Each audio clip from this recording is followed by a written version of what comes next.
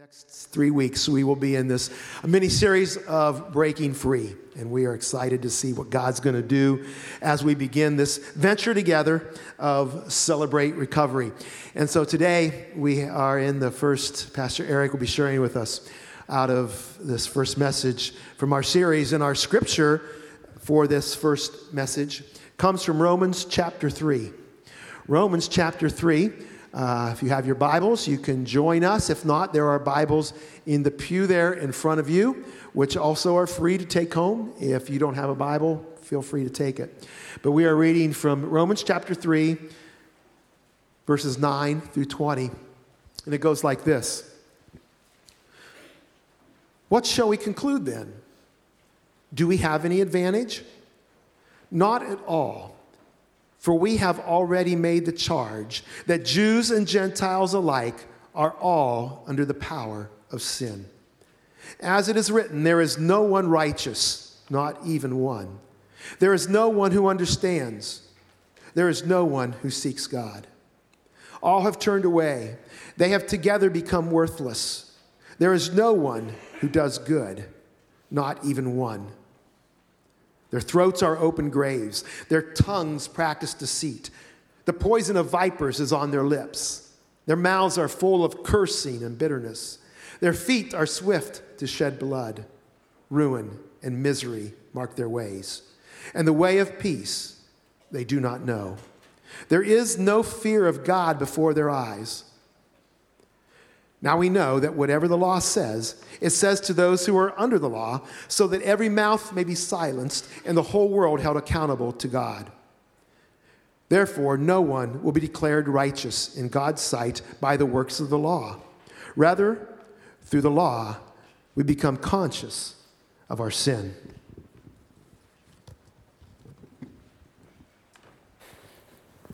Thank you, Pastor Steve. Happy Easter.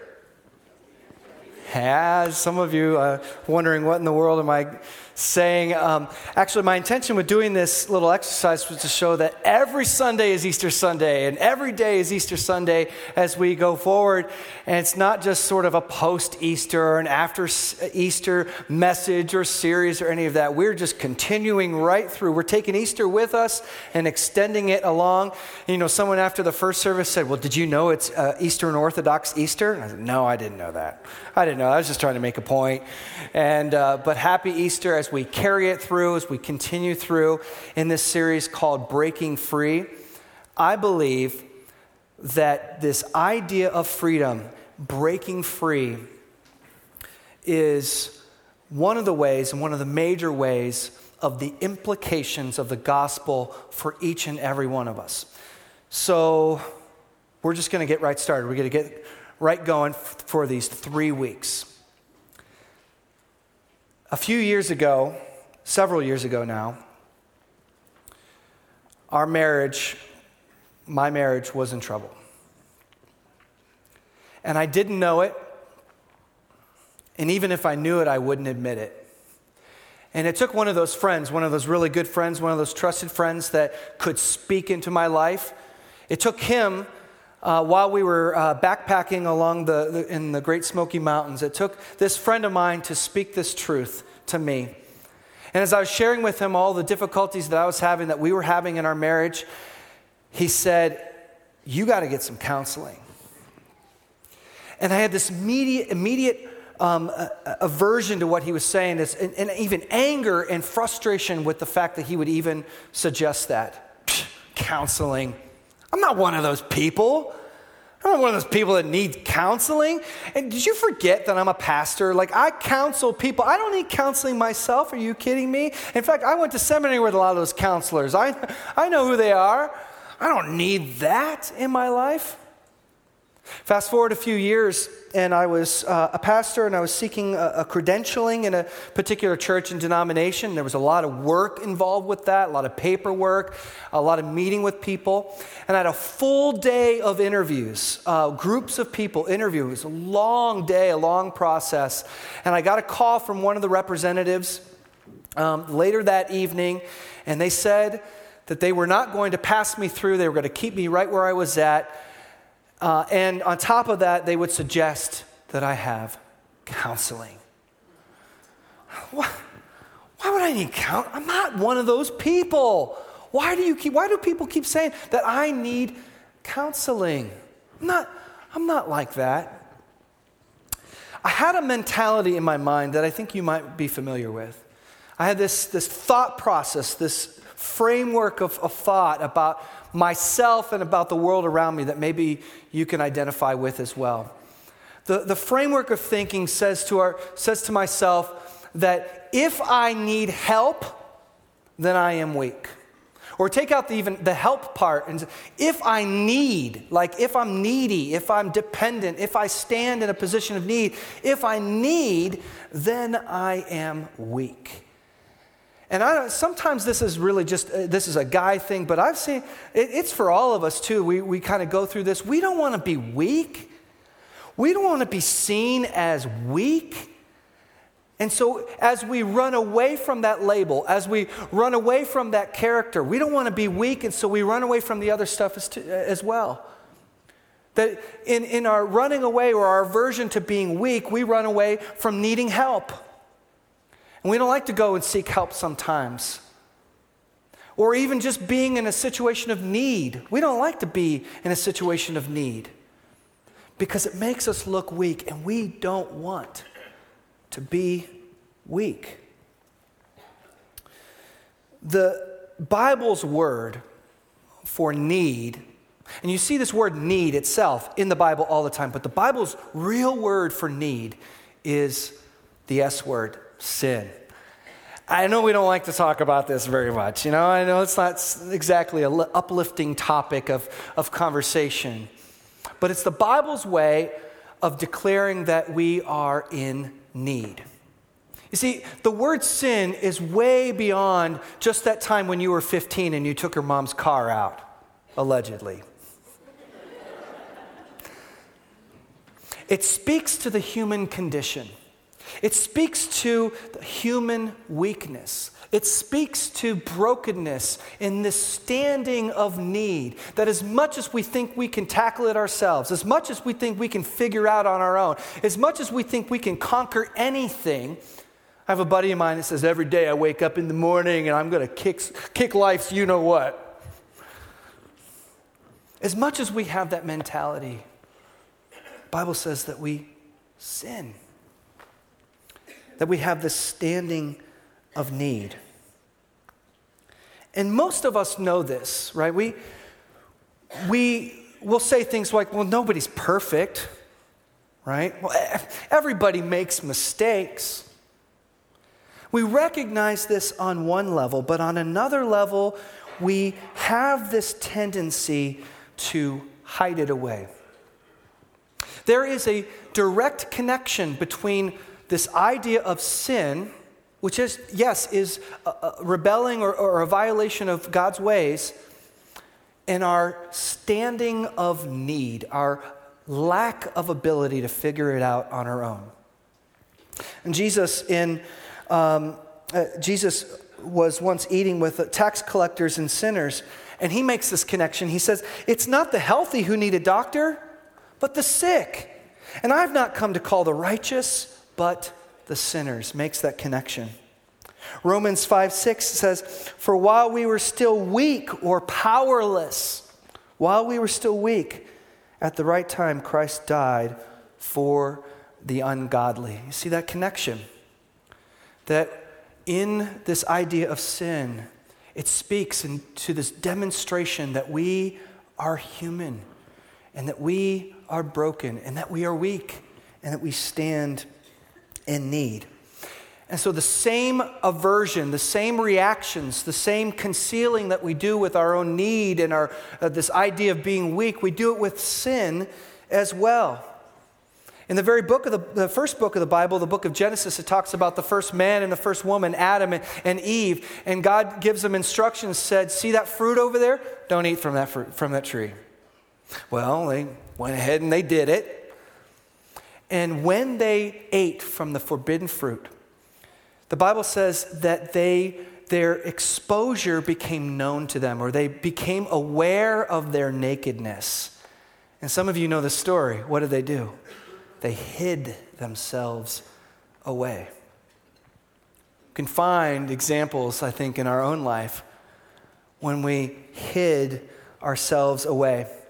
This is what some of the believers were doing that Paul is addressing in the book of Romans. In these next 3 weeks, we're going to be going through specific scriptures in the book of Romans. It's a letter that's written by the Apostle Paul to the church in Rome, had a makeup of both Jews and Gentiles. And Paul specifically wants to address the Jewish believers that are among their ranks. And isn't it like the rest of us and all of us, that in the midst of hiding, we hide behind what are otherwise really good things so that people wouldn't see the harm that's lying underneath? The Jews believed that there was this great gift from God, and it is a great gift from God, the Torah, the law. And it's more than just a set of rules to follow. It was God's gift to say, here's what it looks like, people. The people that I've called you out, the people that I've set apart, here's what it looks like, people, to live in relationship with me. And so as you follow these ways, as you live this life, then you will be in peace and in communion with me. And people saw it as a gift. In fact, in Psalm 119, in Psalm 119, it says, how I love your law, how I love your ways and love your law. It was something to be beloved and cherished. People loved that law. But over time, the gift turned into a weapon. It became a way in which people could separate themselves from those people, from the rest of those people. It became a way where people could say, prop themselves up and claim some sort of self-righteousness while putting others or marginalizing or setting others aside. It created this form of exceptionalism. You may not know that word, but you know what it feels like when someone's looking down on you, when someone thinks that they're better than you. No one wants to be around those people. Those people that claim that they have a corner on God. Those people that think so highly of themselves, and it makes you just feel so small to be around them.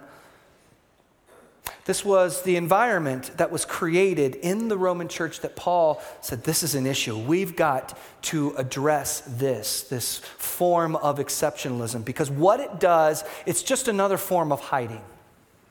It's just another form of concealing the true condition that you stand in. It's just another form of distracting people away from your own sin and your own brokenness and your own humanness and your own standing of need. You know, there's two ways to hide when it comes to in our relationship with God. We can just pretend that we don't have any problems, or we can spend more time focusing on someone else's problems so that no one pays attention to us. And Jesus tells a parable in Luke chapter 19, or Luke chapter 18, and he tells a story. He says there are two guys that walked up to the temple to pray. Some of you know this story. He said one of them was a Pharisee, and the other one was a tax collector. Pharisee being a teacher of the law, someone who knew the law very well, and a tax collector who was a despised person. He said the Pharisee, standing by himself, was praying this way: God, I thank you that I am not like the other people, the thieves, the rogues, the adulterers, and even like this tax collector. I fast twice a week. I give 1/10 of my income. But then, as Jesus tells the story, as the tax collector was standing far off, would not even look up to heaven, but was beating his breast and saying, God, be merciful to me, a sinner. And then Jesus teaches them the lesson. I tell you, this man went down to his home justified rather than the other. So Paul challenges this way of thinking, challenges this exceptionalism, which was just another way to hide what was really going on deep inside. He says in verse 9, "What then? Are we better off?"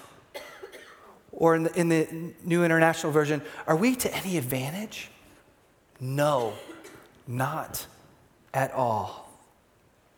Are you any better? Are you any better?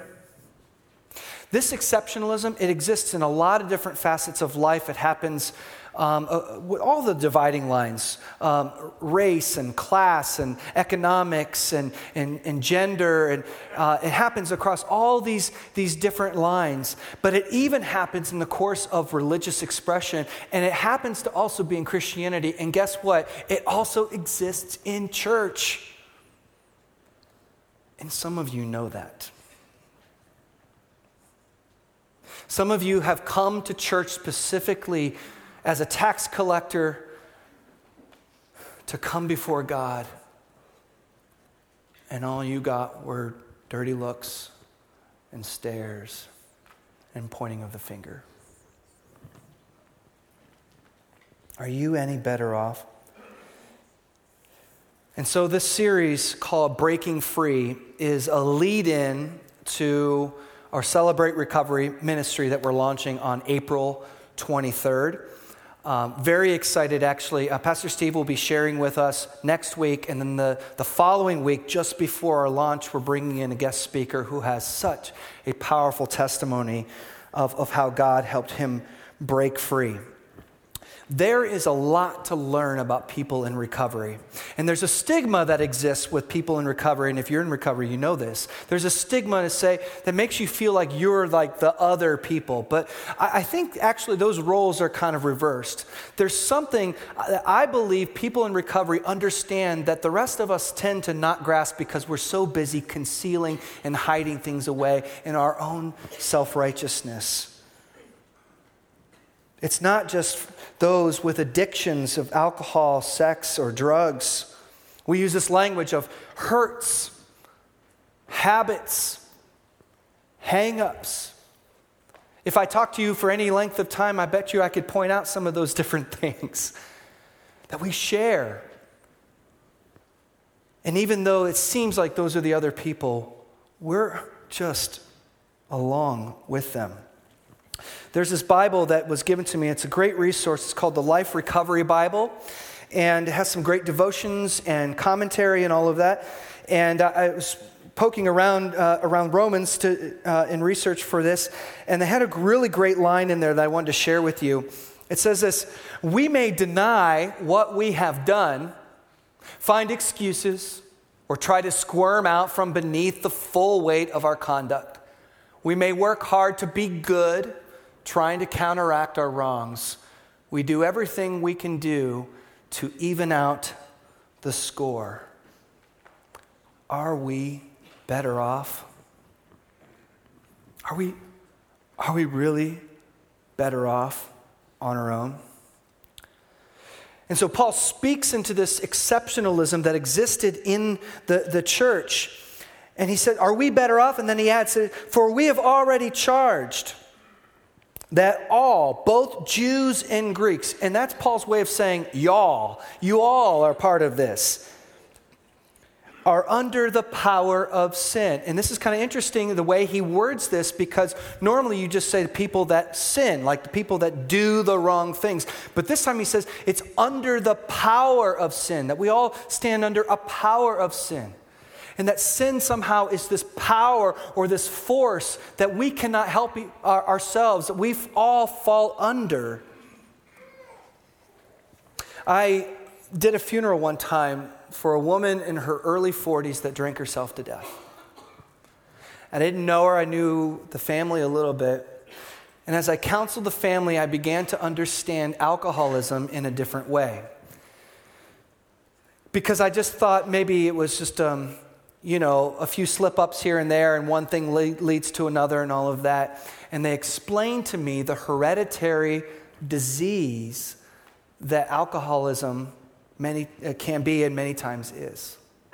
Passing from one generation to the next, a power that for many of us is beyond our own personal power. And it broke my heart because they pointed to a little one in their family, said, pray for that one, because we think that maybe she has it too. There is this power that is greater than ourselves that all of us fall under, the power of sin. And we're all under it. And Paul later explains in Romans 3:23, and many of you know this scripture, that all have sinned and fallen short of the glory of God. We all fall under that same power. We're all in the same boat. Have you used that phrase before? We're all in the same boat. I use it all the time, but I don't really know where it came from or what it really means. So I was looking it up. It's kind of interesting. There was this English fellow that was translating a famous piece of literature from French. It was in the 16th century, this famous piece called The History of Judith. And he was translating this one line, and over time, this one line turned into a common phrase that we even use today, which is kind of amazing when you think about it. But here was the translation that he said. He said, "Have ye pain? So likewise pain have we. For in one boat we both embarked be." It made me really think about a time when I went fishing with my father-in-law and my brother-in-law. And we were in kind of a little boat in Lake Erie. And you know how, for those of you fishermen, you can't get to your spot fast enough? It always takes too long. So we're going out far in Lake Erie, trying to get to our spot that we heard from the minnow store people that told us that you need to go there, and that's where you need to fish. And we're going on our way, and we're pretty far out there by this point, and the engine cuts out on us. And we try to restart it, and we know, oh man, this is not good, all right? And we have this little moment of helplessness, right? Of powerlessness. Here we are floating out together. We're all in the same boat here, right? We stand in need of outside help. And that's what Paul's trying to say. We're all in the same boat. We all stand in need of outside help. Now, I know that this is a hard subject, okay? I know that when I come up here and I talk about these kinds of things, you're thinking about the skeletons in your closet, and that's a really big deal.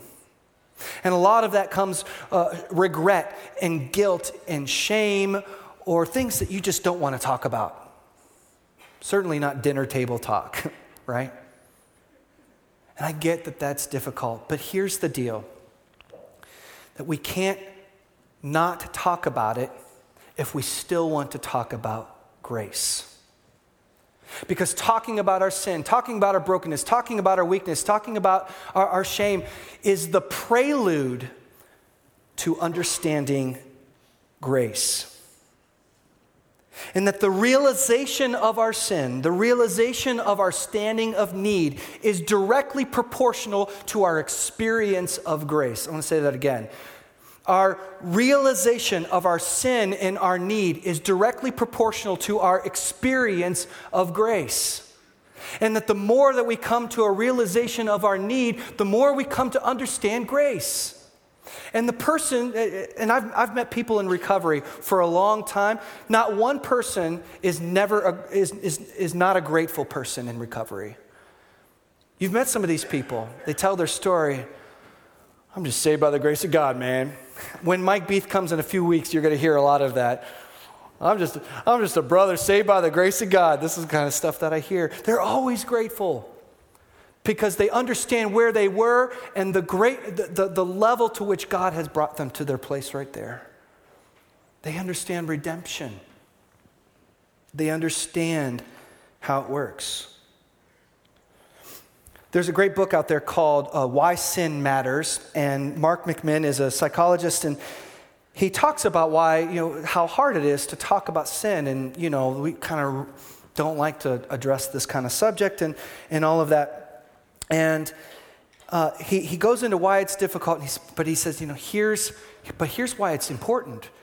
Because there is that direct relationship between understanding a realization of our sin and our need and our experience with grace. Here's the way he says it. He says, sin and grace are part of the same story. And if we leave out either part, we end up with a shallow, life-draining theology. We cannot understand God without understanding our need for God. And we cannot understand our needy condition without first understanding something of God's mercy. Sin needs grace, and true grace can be offered only in the presence of sin. The risk is in telling only half the story. Paul, in his letter to the church in Rome, goes through a litany of accusations that he borrowed from the Old Testament, from the scriptures. And when you read that, you're like, oh man, venomous vipers and my throat is a grave. Come on, Paul, that sounds really, really harsh and really extreme. And what he's trying to say is that when it was written, when those scriptures were written, that's the world that they saw. They saw that all of these people were broken and sinful and causing all kinds of harm in the world. And Paul's saying it's like that. Like when this person was writing about those people, he's also talking about all of us. It's also implicating all of us because we all have that same need. But then he goes into verse 20 where he says, before you thought that it was the law, like following the rules, that was going to guide you out of it. But he said, actually the law, through the law comes the knowledge of sin. It's actually the law that kind of reveals to us that where we have fallen short. And so in this series, we're going to talk about different aspects of freedom, or what freedom, breaking free, really requires. And the spiritual practice of that we have in the church is something called confession. It's a spiritual practice, something that we practice.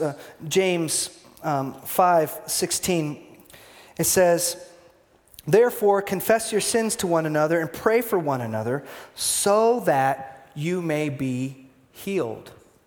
That healing and wholeness comes through confessing and praying for one another.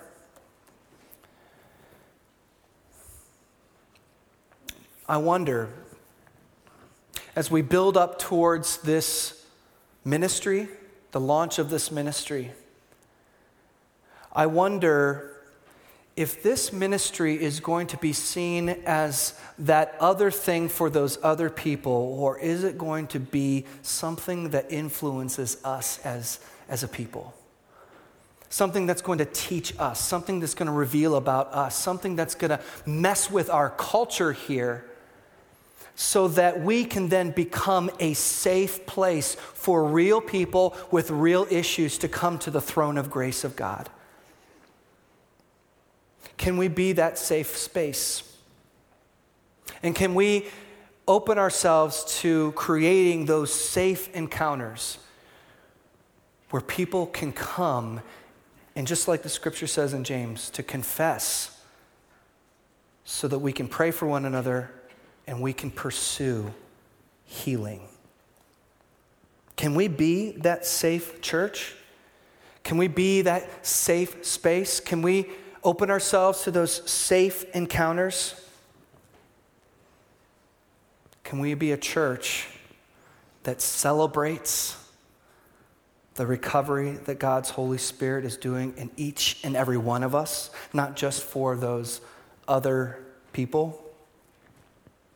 Richard Foster is a wonderful author and theologian of a book called The Celebration of Discipline. And one of the disciplines that he talks about in one of his chapters is confession. Here's what he says about that. He says, confession is a difficult discipline for us because we all too often view the believing community, that's us, as a fellowship of saints before we see it as a fellowship of sinners. But if we know that the people of God are first a fellowship of sinners, we are freed to hear the unconditional call of God's love and to confess our needs openly before our brothers and sisters. We know we are not alone in our sin. The fear and pride that cling to us like barnacles cling to others also. We are sinners together. In acts of mutual confession, we release the power that heals. Our humanity is no longer denied, but transformed. My guess is that along your own journey, someone has been that safe space for you. And that some church person has been that exact church the way it needs to be for you. So I wonder, could you also be that same person for somebody else? Some of you might be sitting here and wondering, I've been looking for a safe space for a long time. And I have this hurt, this habit, or this hang-up. I have this power over me. I have this addiction, but I can't let it out. I don't dare let anybody know about it because I have not yet found a safe space in church. I want to tell you, it's our desire, and I think it's God's desire, that we become that environment and that safe space. And not just in Celebrate Recovery, but as a community of faith. And for those of you who have been on a journey, who have a story, I wonder if God in this moment is calling you to specifically use that story of redemption, to use that story of healing and wholeness for the benefit of someone else, so that someone doesn't know that they're alone in their struggles. Is that you today? We're going to have a moment where we're going to sing, but I'm going to invite you to come forward to the altar. And some of you are elders and other leaders in the church. Your practice is to come and pray with people at the altar. I would ask that you just withhold that for the time being and maybe make yourself available after the service for prayer. I want to invite all of us to be able to come to the altar with all that we got. All that is real, any hurt that we have not forgiven, any habit that has power over us, any hang up that we just can't get rid of. Whatever that might be, big in your mind, small in your mind, whatever it might be, God cares about it. It's big in God's eyes. And invite us to come forward and leave it at the altar. Would you stand with me?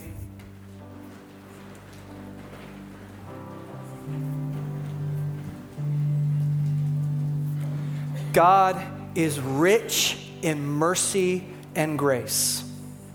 That is who God is. God has not hidden or concealed or withheld his mercy and his grace. And if we have not been experiencing that grace, consider that it has been us that have hidden ourselves away and concealed ourselves away. So break free. Break free.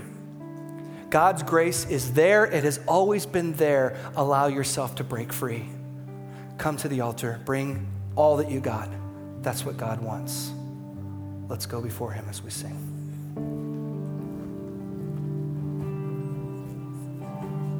Would you sing this out? Lord, I come and I confess, bowing here, I find my rest, and without you, I fall apart. You're the one that guides my heart. And Lord, I need you. Oh, I need you. Every hour I need you. My one defense,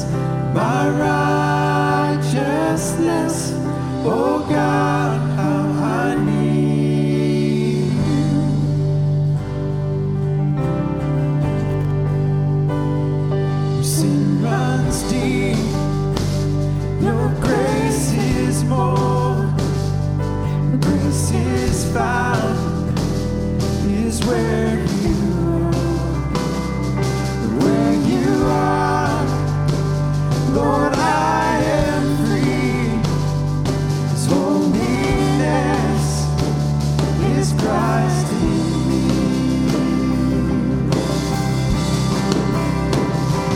Lord, I need you. Oh, I need you. Every hour I need you. You're my one defense, my righteousness. Oh God, how I need you. So teach my soul to rise to you. When temptation comes my way, and when I cannot stand, I'll fall on you. Jesus, you're my hope and stay. Sing that again. So teach my soul to rise to you. When temptation comes my way, when I cannot stand, I'll fall on you. Jesus, you're my hope and stay. Lord, I need you. Oh, I need you. Every hour I need you. My one defense, my righteousness. Oh God, how I need you. Sing it, darling. Lord, I need you. Oh, I need you. Every hour I need you. My one defense, my righteousness. Oh God, I need you. So as you go forward as sinners redeemed by God's love. Walk in that love. Walk in that grace. Walk in that mercy. And don't prevent yourself from lifting up gratitude and words of thanks and praise. For we all were once lost, but now we are found. And Christ has set us free. Go in his name and go in his love. Amen. You're dismissed.